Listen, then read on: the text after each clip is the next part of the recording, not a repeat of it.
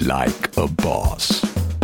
Lever gärna sitt eget liv. Vi kanske ska göra tvärtom. Vi kanske ska lära mer av barnen och bli bättre på det här. Bara få vila med sina egna tankar. Du som är nyfiken på att utveckla dina skills som chef och ledare. Du har kommit helt rätt. Välkommen in i samtalet.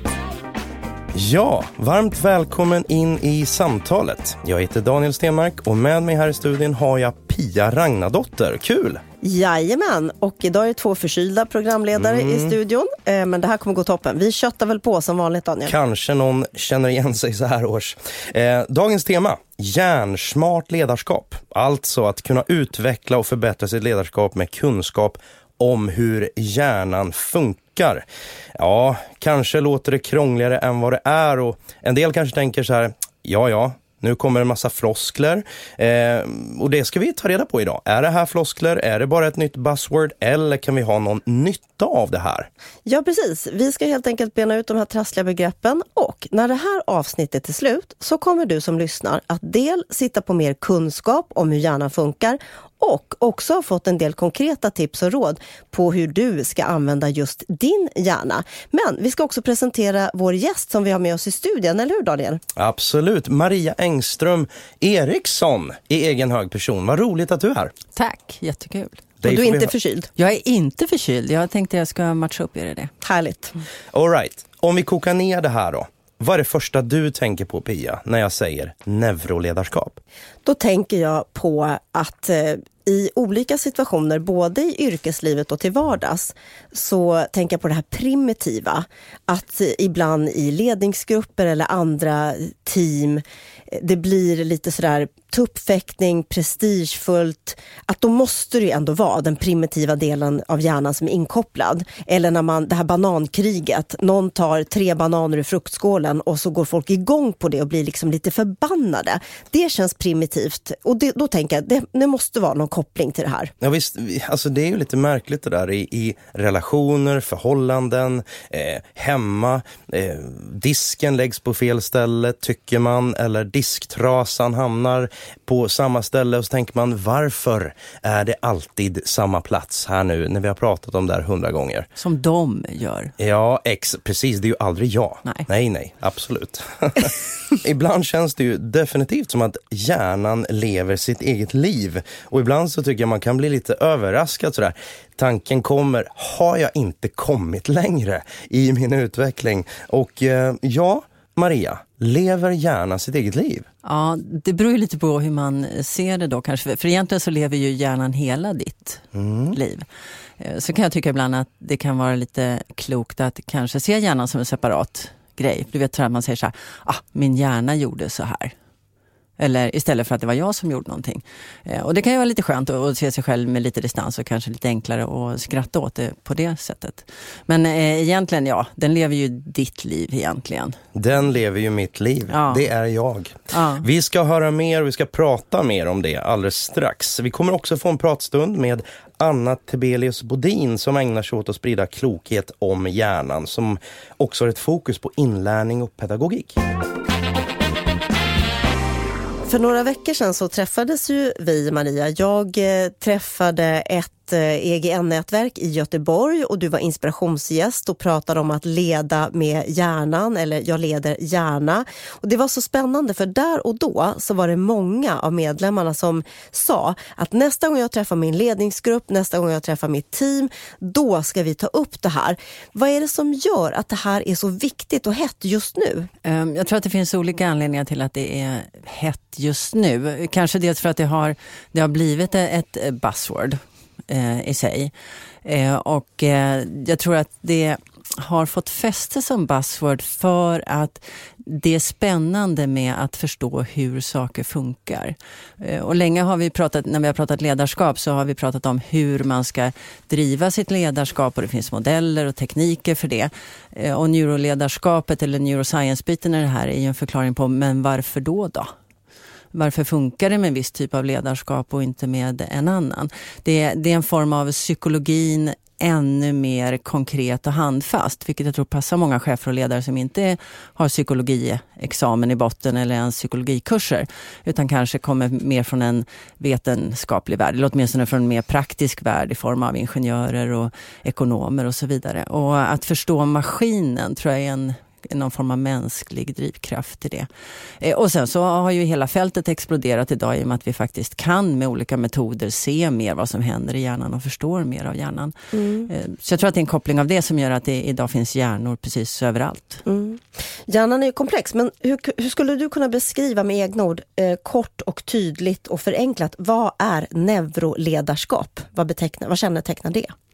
Ja, alltså det består ju av 2 delar, själva ordet, och det är ett sätt att beskriva det. Neuro är ju det handlar om hjärnan. Och ledarskap är ju ledarskap, det vet vi ju vad det är. Så det är ju egentligen ledarskap som vi kan definiera och beskriva utifrån hjärnan fungerar. Vad har vi då för konkret nytta av den här kunskapen, Maria?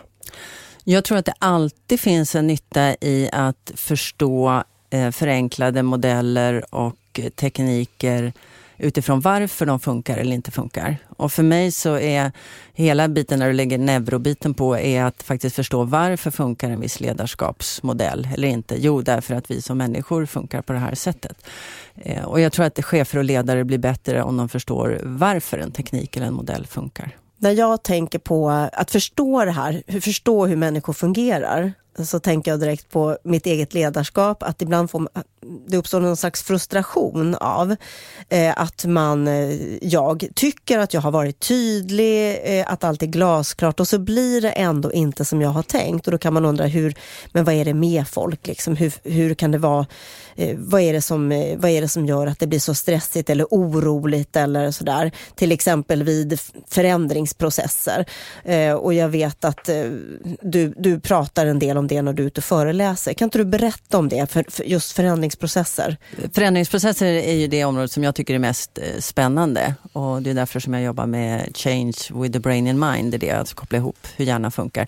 För det är ju ingen tvekan om att inte de flesta kanske tar i, men väldigt många förändringsprocesser idag de tar längre tid än vad man har tänkt sig. Det är mycket motstånd i organisationen, folk blir stressade, kvaliteten minskar på det man faktiskt försöker göra under tiden, och helt enkelt så funkar inte folk som de ska under förändringsprocessen, effektiviteten går ner.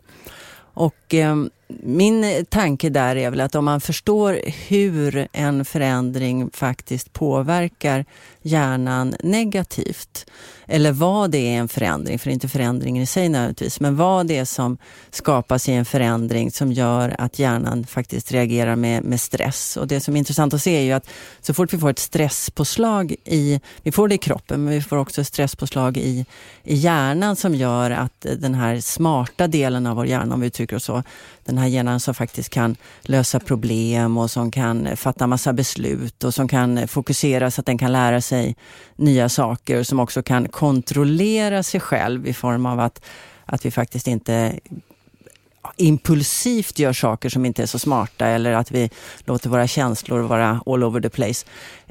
Den delen av hjärnan, den blir också väldigt påverkad och kan egentligen effektivitetsmässigt gå ner nästan till 0 om vi blir ordentligt stressade. Och det är någonting i de här förändringsprocesserna som gör att vi blir stressade. Men om jag är ledare och ska genomföra en förändring, och jag vill att mitt team, mina medarbetare, ska må bra i den förändringen, jag vill att de ska vara delaktiga, jag vill att de ska vara med, trots att allting kanske inte är positivt för alla. Hur kan jag använda kunskap om min hjärna och deras hjärna konkret? Har du några 3 bra tips? Gör så här, tänk så här i ditt ledarskap, så blir det lite mindre stökigt. Jag tror att en av de viktiga bitarna är att man faktiskt tar den här lilla reflektionstiden och funderar på vilket sätt kommer den här förändringen påverka olika delar av organisationen.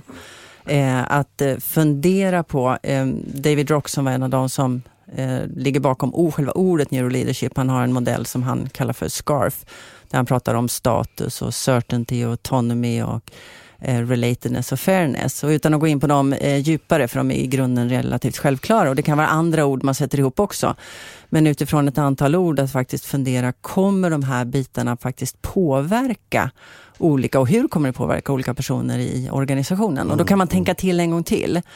Jag brukar säga det att om man ska göra en förändring så kan man ju faktiskt i det här fallet då, om vi använder hans modell, scarfa organisationen eller scarfa förändringen först, inte så mycket organisationen, scarfa förändringen först i form av att se hur påverkas scarf när jag gör den här förändringen, och då kanske jag ska göra den lite annorlunda. Alltså du menar, hur påverkas status, hur påverkas rättvisa, hur påverkas relationer och sammanhang och så. Tänka igenom det först och ha någon slags plan för det. Precis. Vet man om att man blir påverkad, eller kan det här ske liksom helt undermedvetet så att jag inte riktigt heller med på att min hjärna har börjat oroa sig för en förändring? Jag tror att vi känner när vi blir påverkade, men vi förstår inte alltid varför. Och det är ju också en av anledningarna till att det är ganska bra att ha den här kunskapen i en hel organisation, inte bara ledare som driver förändringsarbetet, utan att jag förstår hur jag påverkas. Och jag använder det personligen väldigt ofta i form av att när jag känner att någonting inte riktigt stämmer, eller jag känner att men nu känns det inte bra. Det är någonting, och det så känner vi ju ibland i kroppen, att nu känns det inget roligt längre. Och då gör jag min genomgång för att se vad är det som kan ha påverkats. Jag brukar göra en jämförelse med att man kan se de här, om det nu är scarf eller någon annan modell, man kan se det här som olika hinkar som vi har, som vi fyller med vatten. Och det finns en form av lagom nivå med vatten när men då mår vi bra, vi är lite harmoniska och sådär. Men om någon tömmer ut vattnet, då ökar, i någon av hinkarna, då ökar min stressnivå. Och då funkar jag också sämre. För det är ju både det att jag mår dåligt, och det kan man ju möjligtvis krass som arbetsgivare tycker då att det är kanske inte mitt ansvar om folk mår dåligt, fast nu är det ju faktiskt det. Men också att min hjärna funkar sämre, och då blir jag blir mindre effektiv, jag presterar sämre, vilket är jobbigt både för mig och faktiskt för organisationen också. Så det jag hör dig säga bland annat, det är att jag lär mig tolka mina egna signaler. Det jag kanske tidigare bara schablonmässigt har sagt, men det är min magkänsla. Det kanske är min magkänsla, men det beror på någonting. Och reflektionen, när man hör att någon studie som visar att 64% av svenska vd säger att jag tar inte tillräckligt med tid för egen reflektion. Jag tror inte att det bara gäller den kategorin, utan kanske oss lite till man så. Konsekvensanalysen av mitt beteende, den här förändringen, om jag säger det här, om vi gör det här, så kommer det också kännas i organisationen. Vad finns det för risker med och diken med den här med neuroledarskap, om vi nu liksom använder oss av den kunskapen? Jag tror inte att det finns några risker att använda sig av kunskapen. Det finns risker med allting som blir på modet och buzzwords. Jag tror att riskerna med det är att det blir lite för ytligt som buzzword, och sen så slänger man sig med det. Och utan att egentligen koppla det kanske till vad som finns forskningsmässigt och vetenskapligt och så. Och då blir det farligt. Då blir det en marknadsföringsgrej. Bara att slänga upp en hjärna på hemsidan eller på det man pratar om. Ja. Det tror jag är en risk. Jag tror inte att det finns en risk i att vi förstår. Det finns naturligtvis en risk i en generalisering, precis som alla ledarskapsmodeller som ju är förenklingar. Och här kanske finns en ännu större risk därför att hjärnan är så extremt komplicerad så att vi kommer aldrig kunna förstå den om vi inte grovt förenklar och skapar modeller. Och förenklingar och modeller gör ju att det inte heller är 100% sant. Så det är också, om man utgår från en sån här till exempel scarf-modell och tänker, så kan det underlätta för mig i mitt ledarskap att förstå att nu kommer det hända saker i gruppen och folk kanske blir stressade eller oroliga, och då ska jag vara ännu tydligare och hantera det på ett sätt. Men att man inte kan generalisera därför att alla är ändå individer. Det kan man inte gå ifrån. Precis. Så ledarskapet handlar ändå alltid om att se varandra kotte, men det här kan ändå vara en baskunskap som jag kan dra nytta av. Jag tror att det är en modell, eller det finns flera modeller inom det naturligtvis, men jag tror att det är en form av modeller eller en grupp modeller och en grupp förklaringsbitar som man ska addera till sin verktygslåda. Men också till generaliseringar tycker jag. För alla modeller gör ju att man som ledare skulle kunna paketera ihop och bunta ihop alla medarbetare i en och samma låda. Och så agerar man utifrån som att alla reagerar på samma sätt och nu utgår vi från den här modellen. Och det funkar ju inte egentligen. Det här är en bra kunskap, men man måste ju ändå fortsätta ha klarhet i att se varenda människa utifrån. Ja, men precis. Och jag tänker också lite grann att en viktig bit här är att ersätter vi någonting med det som vi slarvigt kallar för neuroledarskap, som någon form av buzzword. Är det någonting nytt och bättre som ska ersätta allt annat? Eller är det här faktiskt bara ett komplement, möjligtvis en förklaringsgrad till? Och jag tror ju att det är det. Jag tror inte att det är någonting så här, men nu kan vi slänga allting annat som vi har i våra verktygslådor. Precis. Eller all annan forskning som finns. Och neuroledarskap, tittar man på det forskningsmässigt så finns ju det här forskar man ju på universiteten också. Kanske kallar man det för neuropsykologi snarare då, eller biologisk psykologi. Och det man gör väldigt mycket i den forskningen är ju att man tittar på saker som man har forskat och tittat på, experiment man har gjort, men det man kan addera nu är ju att man också kan stoppa in folk i såna här fMRI:er och magnetröntgenkameror på olika sätt och faktiskt se vad som händer i hjärnan när den psykologiska effekten som vi har sett tidigare finns. Var händer det någonstans i hjärnan då? Så att egentligen kan man säga att mycket av det som man pratar om neuroledarskapet här, det är ju ingenting som är nytt någonstans. Men kan man säga att för jag läste någonstans att 70% av alla förändringar som genomförs i organisationer, de blir inte särskilt bra eller de blir inte ens genomförda. Och många förändringar upplevs som ganska stökiga och lite tunga sådär. Men man kanske kan gå in i en förändring och tänka att det kommer bli lite stökigt och rörigt, men jag förstår varför. Så att jag vet vilka trådar jag ska dra extra i nu för att ändå minimera risken för stök och så. Kan man säga så att det är liksom en hjälp på det sättet, även om det inte är nytt? Precis, alltså jag tror ju att den kunskapen har ju funnits hur man gör det smidigare och enklare. Jag tror att den har blivit mer attraktiv och intressant för chefer och ledare när vi paketerar det med neuro framför. För att då blir det plötsligt, tror vi i alla fall som chefer och ledare, vi kan ta på det på ett annat sätt än om vi bara kallar det för psykologi. Det är samma sak men paketerat på ett annat sätt. Ja. Men man kan också lite mer empiriskt peka på vad är det som fysiskt händer i hjärnan.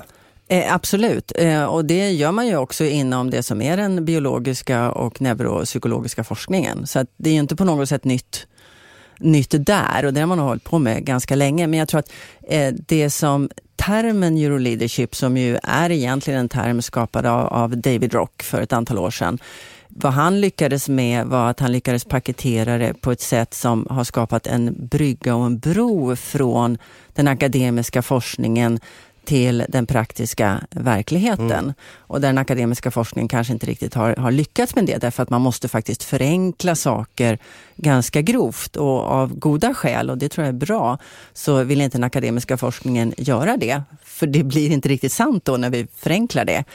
Men han har vågat vara den bron, och nu har vi ett buzzword då som ger det i en förenklad modell, men det är egentligen inte annorlunda än det som finns i den forskningen. Och det är den han lutar sig på också. Han har ju skapat ett samarbete med ett antal neuroscience-forskare för att kunna visa att det finns viss grund för de modellerna som han har skapat. Du har ju hållit på med det här i 10 år. Vad har du lärt dig? Vad gör du annorlunda idag jämfört med innan du hade den här kunskapen? Det är en bra fråga. Jag tror att effekten av allt det jag gör är nog att jag skrattar åt mig själv oftare faktiskt. Och det beror nog på att jag är nyfiken på varför jag ibland irriterar mig på saker eller reagerar på saker, och att istället för att fastna i den känslan så blir jag lite så här, wow, vad coolt, undrar vad som hände här. Så att jag vågar vara mer nyfiken på varför jag beter mig på vissa sätt. Och kanske vågar jag vara det också för att jag har hittat lite grann förklaringsmodellerna, så jag har någonting att gräva ur när jag ska försöka hitta förklaringen på det. Så absolut, så det gör att jag stannar upp, jag kliver tillbaka ett steg, jag garvar lite grann åt mig själv, och sen så försöker jag lite grann förstå varför det blev så. Det är absolut en sak som jag gör annorlunda och som jag mår ganska bra av också. Jag tror att jag har blivit bättre på att Att blanda det här med att vara i fokus och koncentrera mig med att tillåta mig själv att dagdrömma och flyga iväg i tanken och också att tycka att det är helt okej. För jag vet faktiskt att det gör skillnad för min hjärna om jag tillåter det. Så jag har ingen dålig samvete när jag inte är supereffektiv och fokuserar hela tiden. Och jag ska erkänna att jag fortfarande kämpar med att ta mig tid för nuandet. Och att vara här och närvarande. Och försöker att vara det mer, kanske inte bara i form av att jag ska meditera eller köra mindfulnessövningar, vilket jag ibland gör och kanske borde göra mer av. Men att jag faktiskt försöker vara närvarande i nuet, i det vanliga nuet. Att om jag äter någonting gott så försöker jag faktiskt vara närvarande i hur det smakar. Om jag har ett bra samtal med en person så försöker jag faktiskt vara i det samtalet och inte någon annanstans. Så att plocka in nuet i alla de här små sakerna i verkligheten hela tiden. Så framförallt har min reflektionsgrad ökat i det. Och en nyfiken och att jag roas av mig själv. Och andra. Det låter ganska härligt tycker jag. Det låter som att du är snäll, ännu snällare mot dig själv. Och att det bidrar till ett jättebra självledarskap. Det låter som det i alla fall. Jag tror att jag är absolut väldigt mycket snällare mot mig själv idag. Och det tror jag... Föredömligt. Ja. Jag tror att vi till mans, vi behöver nog vara lite snällare mot oss själva. Så Maria, stort tack för att du kom som gäst i studion här idag. Tack. Tack snälla, jätteroligt att ha dig här. Kul att träffa er och krya på er framförallt. Tack så mycket. Otroligt spännande och givande att lyssna till Maria.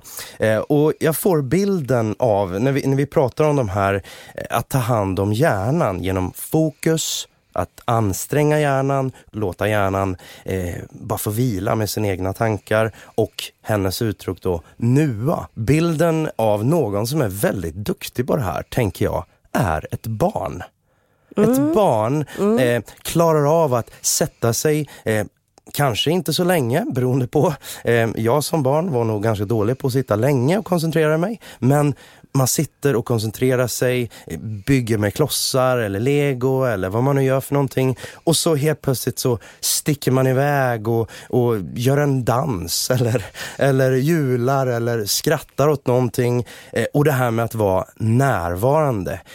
Jag märker på mina barn sådär, när de ser, jag går förbi sådär ett träd och när de ser trädet så ser de inte bara ett träd. De ser en möjlighet till att klättra i det här trädet. Att vara fullständigt närvarande i nuet. Jag bara fick den bilden av ett barn.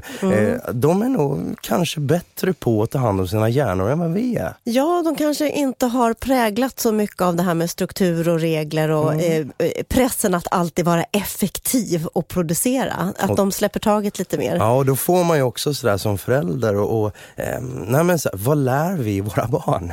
Är vi alltid goda förebilder? Nej, självklart inte. Men det kanske är värt att tänka på. I alla fall för mig, tänker jag. Vi kanske ska göra tvärtom. Vi kanske ska lära mer av barnen och bli bättre på det här.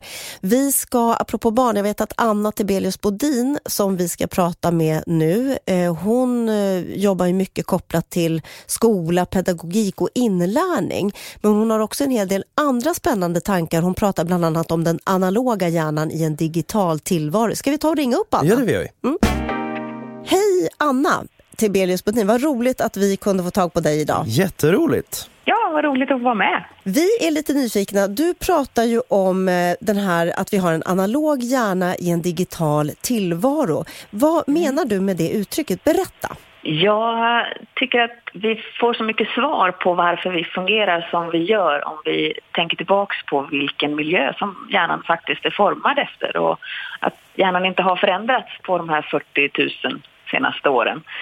Och när vi pratar om den hjärnan vi föds med då, så är hjärnan plastisk och vi gör ju väldigt mycket med vår hjärna under vår individuella livstid. Men vi har ju en sån grundstruktur i hjärnan som är ganska mycket vad den är från början så att säga. Och den förändras ju inte bara för att vi har fått smartphones för 11 år sedan. Liksom.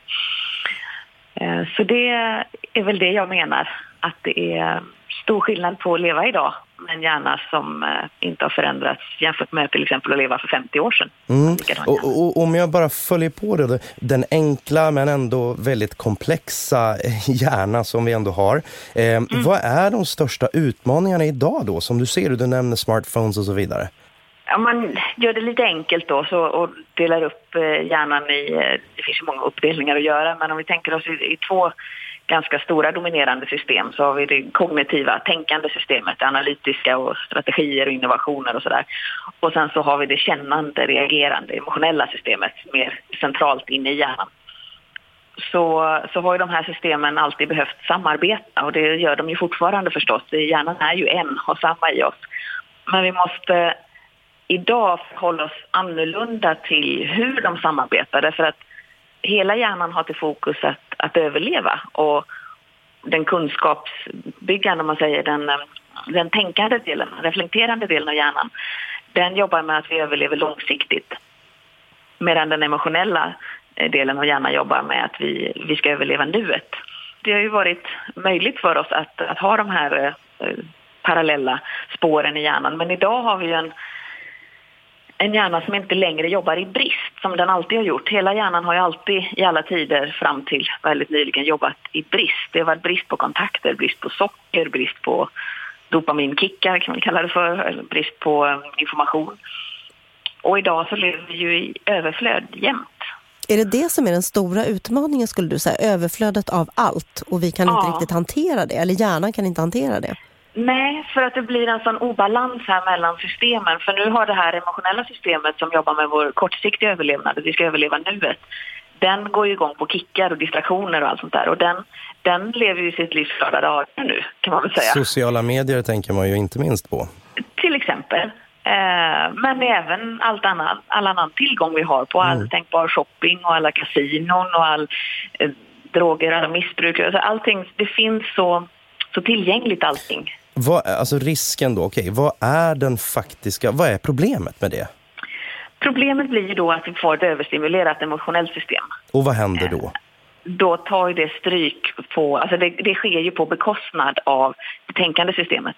Därför ett överstimulerat system i hjärnan tar resurserna och fokus och uppmärksamheten från det tänkande systemet.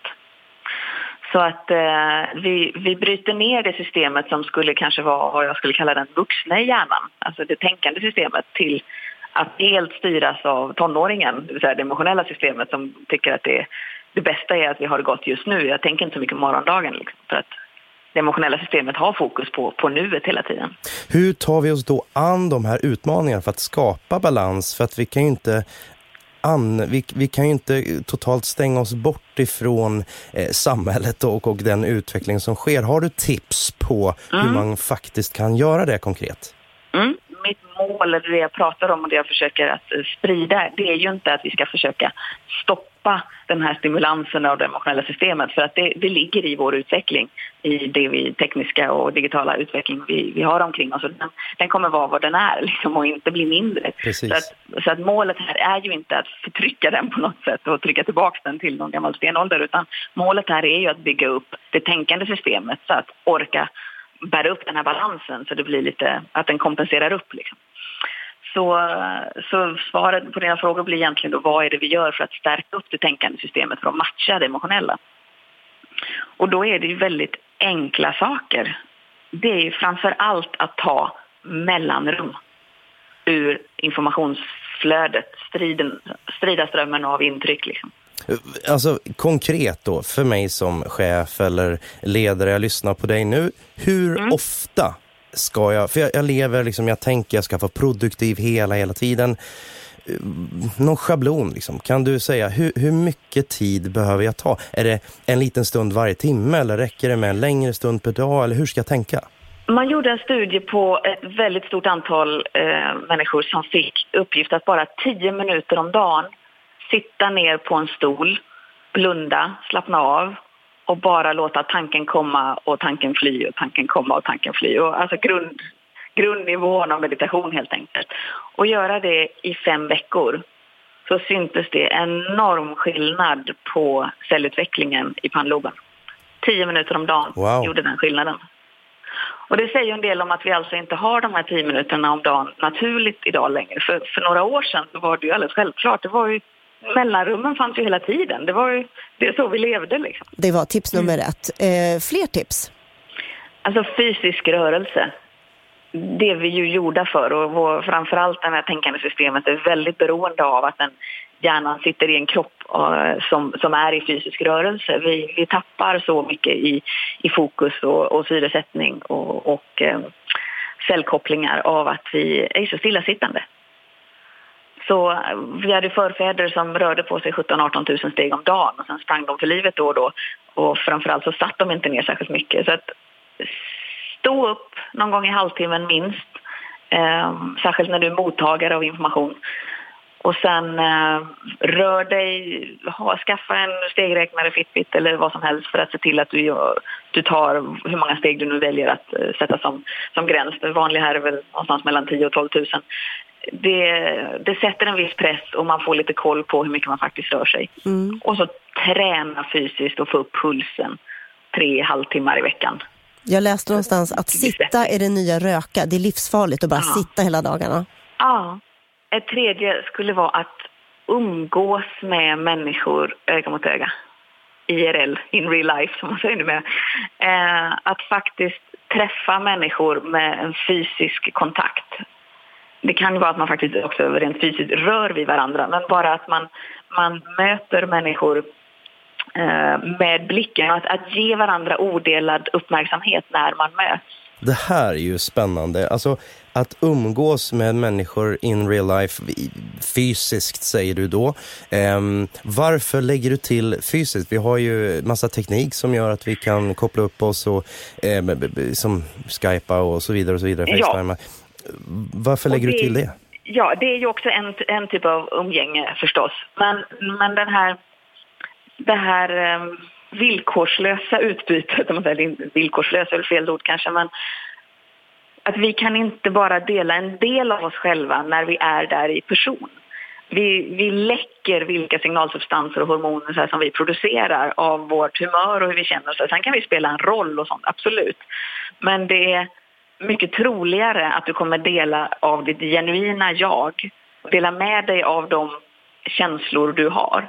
Vilket gör att du kommer också få det i utbyte av dem du möter när vi ger varandra odelad uppmärksamhet i faktiskt umgänge. Och det här kan vi ju sålla bort på ett annat sätt. Vi kan välja att ge påslag av andra substanser i hjärnan hos dem vi möter online än vad jag faktiskt har själv. Och det blir inte samma utbyte, det blir inte samma naturliga, goda rullians som man säger, socialisering av de här substanserna. Det blir skillnad. Jag och Pia sitter och fullständigt hoppar här för att vi lever ju och vi är passionerade för att sätta samman chefer som verkligen möts. Du säger så här förutsättningslöst och självklart på ett sätt finns inte det, men ändå försöka skapa det här forumet där man är fullt närvarande och verkligen möts. Och idag så håller jag med om, jag tror inte heller det finns något sätt att mötas digitalt som går upp mot och som ens snuddar vid det fysiska mötet. Så vi sitter och hoppar här av glädje. Ja, vi har ju väldigt mycket gott och mycket värde och fantastiska möjligheter till utveckling av alla de mycket större kontaktnät vi kan skapa online. Men för den här aspekten av det så är det är oslagbart med det mänskliga mötet och då ha odelad uppmärksamhet mot varandra, för det är den som gör väldigt stor skillnad för hjärnan. Så sammanfattningsvis, dina 3 bästa råd är att utnyttja mellanrummen, att ägna sig åt fysisk träning, att röra på sig i vardagen och också mänskliga möten, att låta hjärnan få del av den massagen som mänskliga möten på riktigt ger. Ja. Låter görbart, tänker jag. Ja. Visst är det. Ja. Det är inte svåra saker. Det är inte krångligare så. Nej. Stort tack, Anna, för att du kunde vara med oss idag. Tack så mycket själva. Ta hand om din hjärna så ska vi ta hand om våran hjärna här. Det låter toppen. Allt gott. Tack. Vi har ju hört en massa klokskap nu och en hel del av det tänker jag handlar om att vinna tillbaka, ja, men till exempel mellanrummet eller vilan, och vinna tillbaka det och inte låta smartphonen stjäla för mycket av det. Konkret då, Pia, vad tänker du? Vad ska du göra annorlunda? Jag ska bli ännu bättre på att avsätta tid, verkligen avsätta tid för att dagdrömma, även om det bara blir 10 minuter eller 5 minuter åt gången. För jag vet att jag mår så himla bra av det. Jag ska göra det till en daglig rutin några gånger om dagen, och det är också mitt konkreta tips till dig som lyssnar. Bestäm dig för att även om du har mycket att göra och det är stressigt och du vill prestera och vara effektiv, jag lovar att ta de där 5-10 minuterna och låta hjärnan bara spida iväg, stänga av mobilen. Det ger energi, det ger kreativitet. Så det är mitt tips till dig som lyssnar. Ja, kanske jag tänker så här att jag hör många som, ja, men man har nästan dåligt samvete när man inte är produktiv. Så från och med nu, Pia, så kan du och jag ta de där, inte bara 10 minuter, utan tänkt om vi till och med skulle ta 20 minuter. Och inte ha dåligt samvete för att vi inte är produktiva. För Maria och Anna har sagt, det är bra för oss. Och därmed kan vi vara mer produktiva sen. Det lönar sig helt enkelt att inte göra någonting.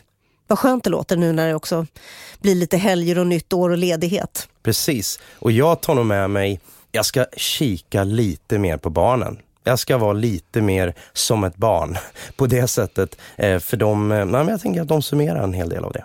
Då vill det till att man har små barn. För jag har ju en 21-åring, inget barn längre, men övre tonår, ung vuxen. Och de släpper ju inte mobilen och knappt sina hörlurar för 1 sekund, inte ens när de sover. Så att de små barnen kan vi säkert ta efter. Ja. Men du Daniel, nu är det så att vi går mot nya tider.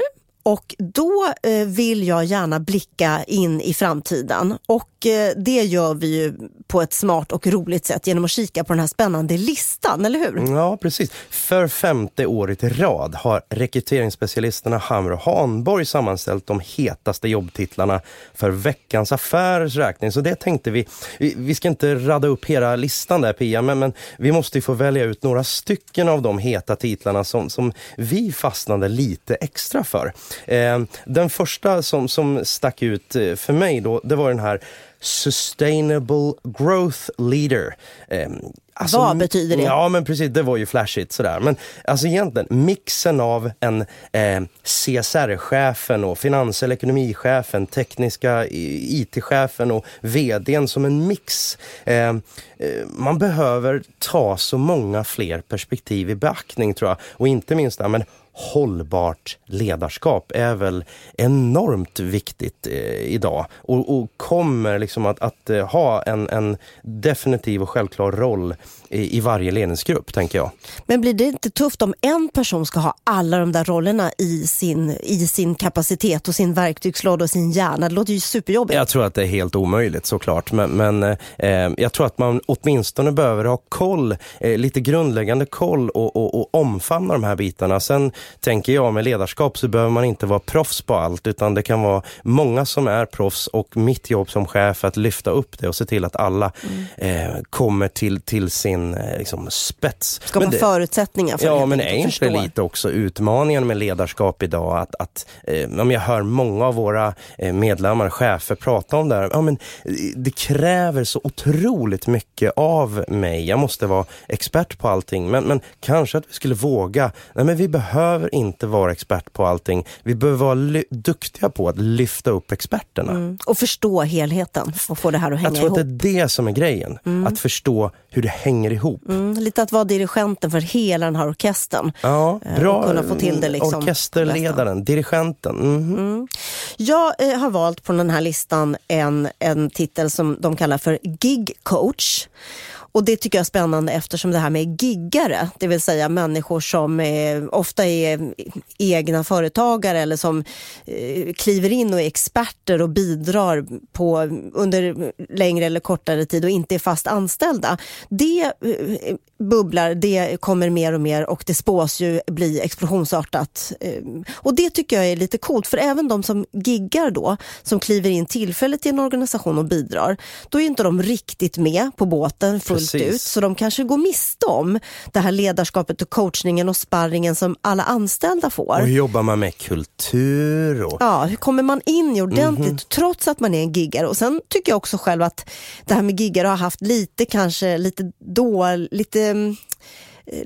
inte dålig stämpel, men det har inte varit riktigt fullt ut vad ska man säga, värdigt att vara en giggare. Jag tror att det blir mer och mer det. Att det blir en anställningsform, ett sätt att jobba som blir allt mer populärt. Ja, du har ju den klassiska konsulten och när du går över mot att bli giggare.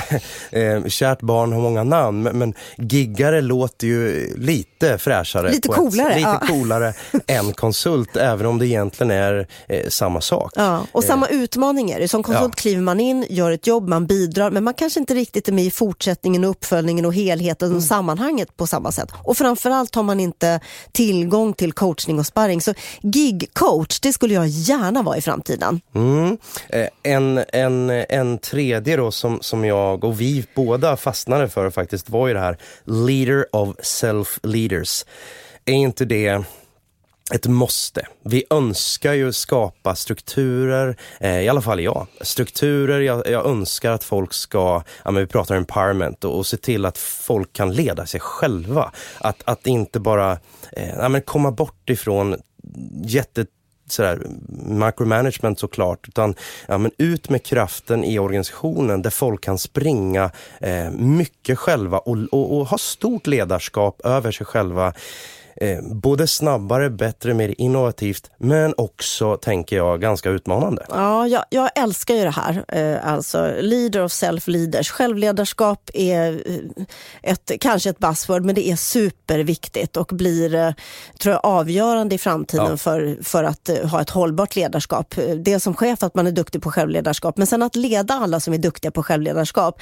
Att verkligen vara en person som lyckas skapa förutsättningar för handlingskraftiga, kreativa, egensinniga, entreprenörspräglade människor och säga ja till massa saker, men också finnas där och coacha, sparra, bolla upp, lyfta när det är tungt. Det är en balansgång liksom. Ja, men och kanske inte minst, absolut vi ska säga ja, men kanske också lära sig att säga nej på ett bra sätt.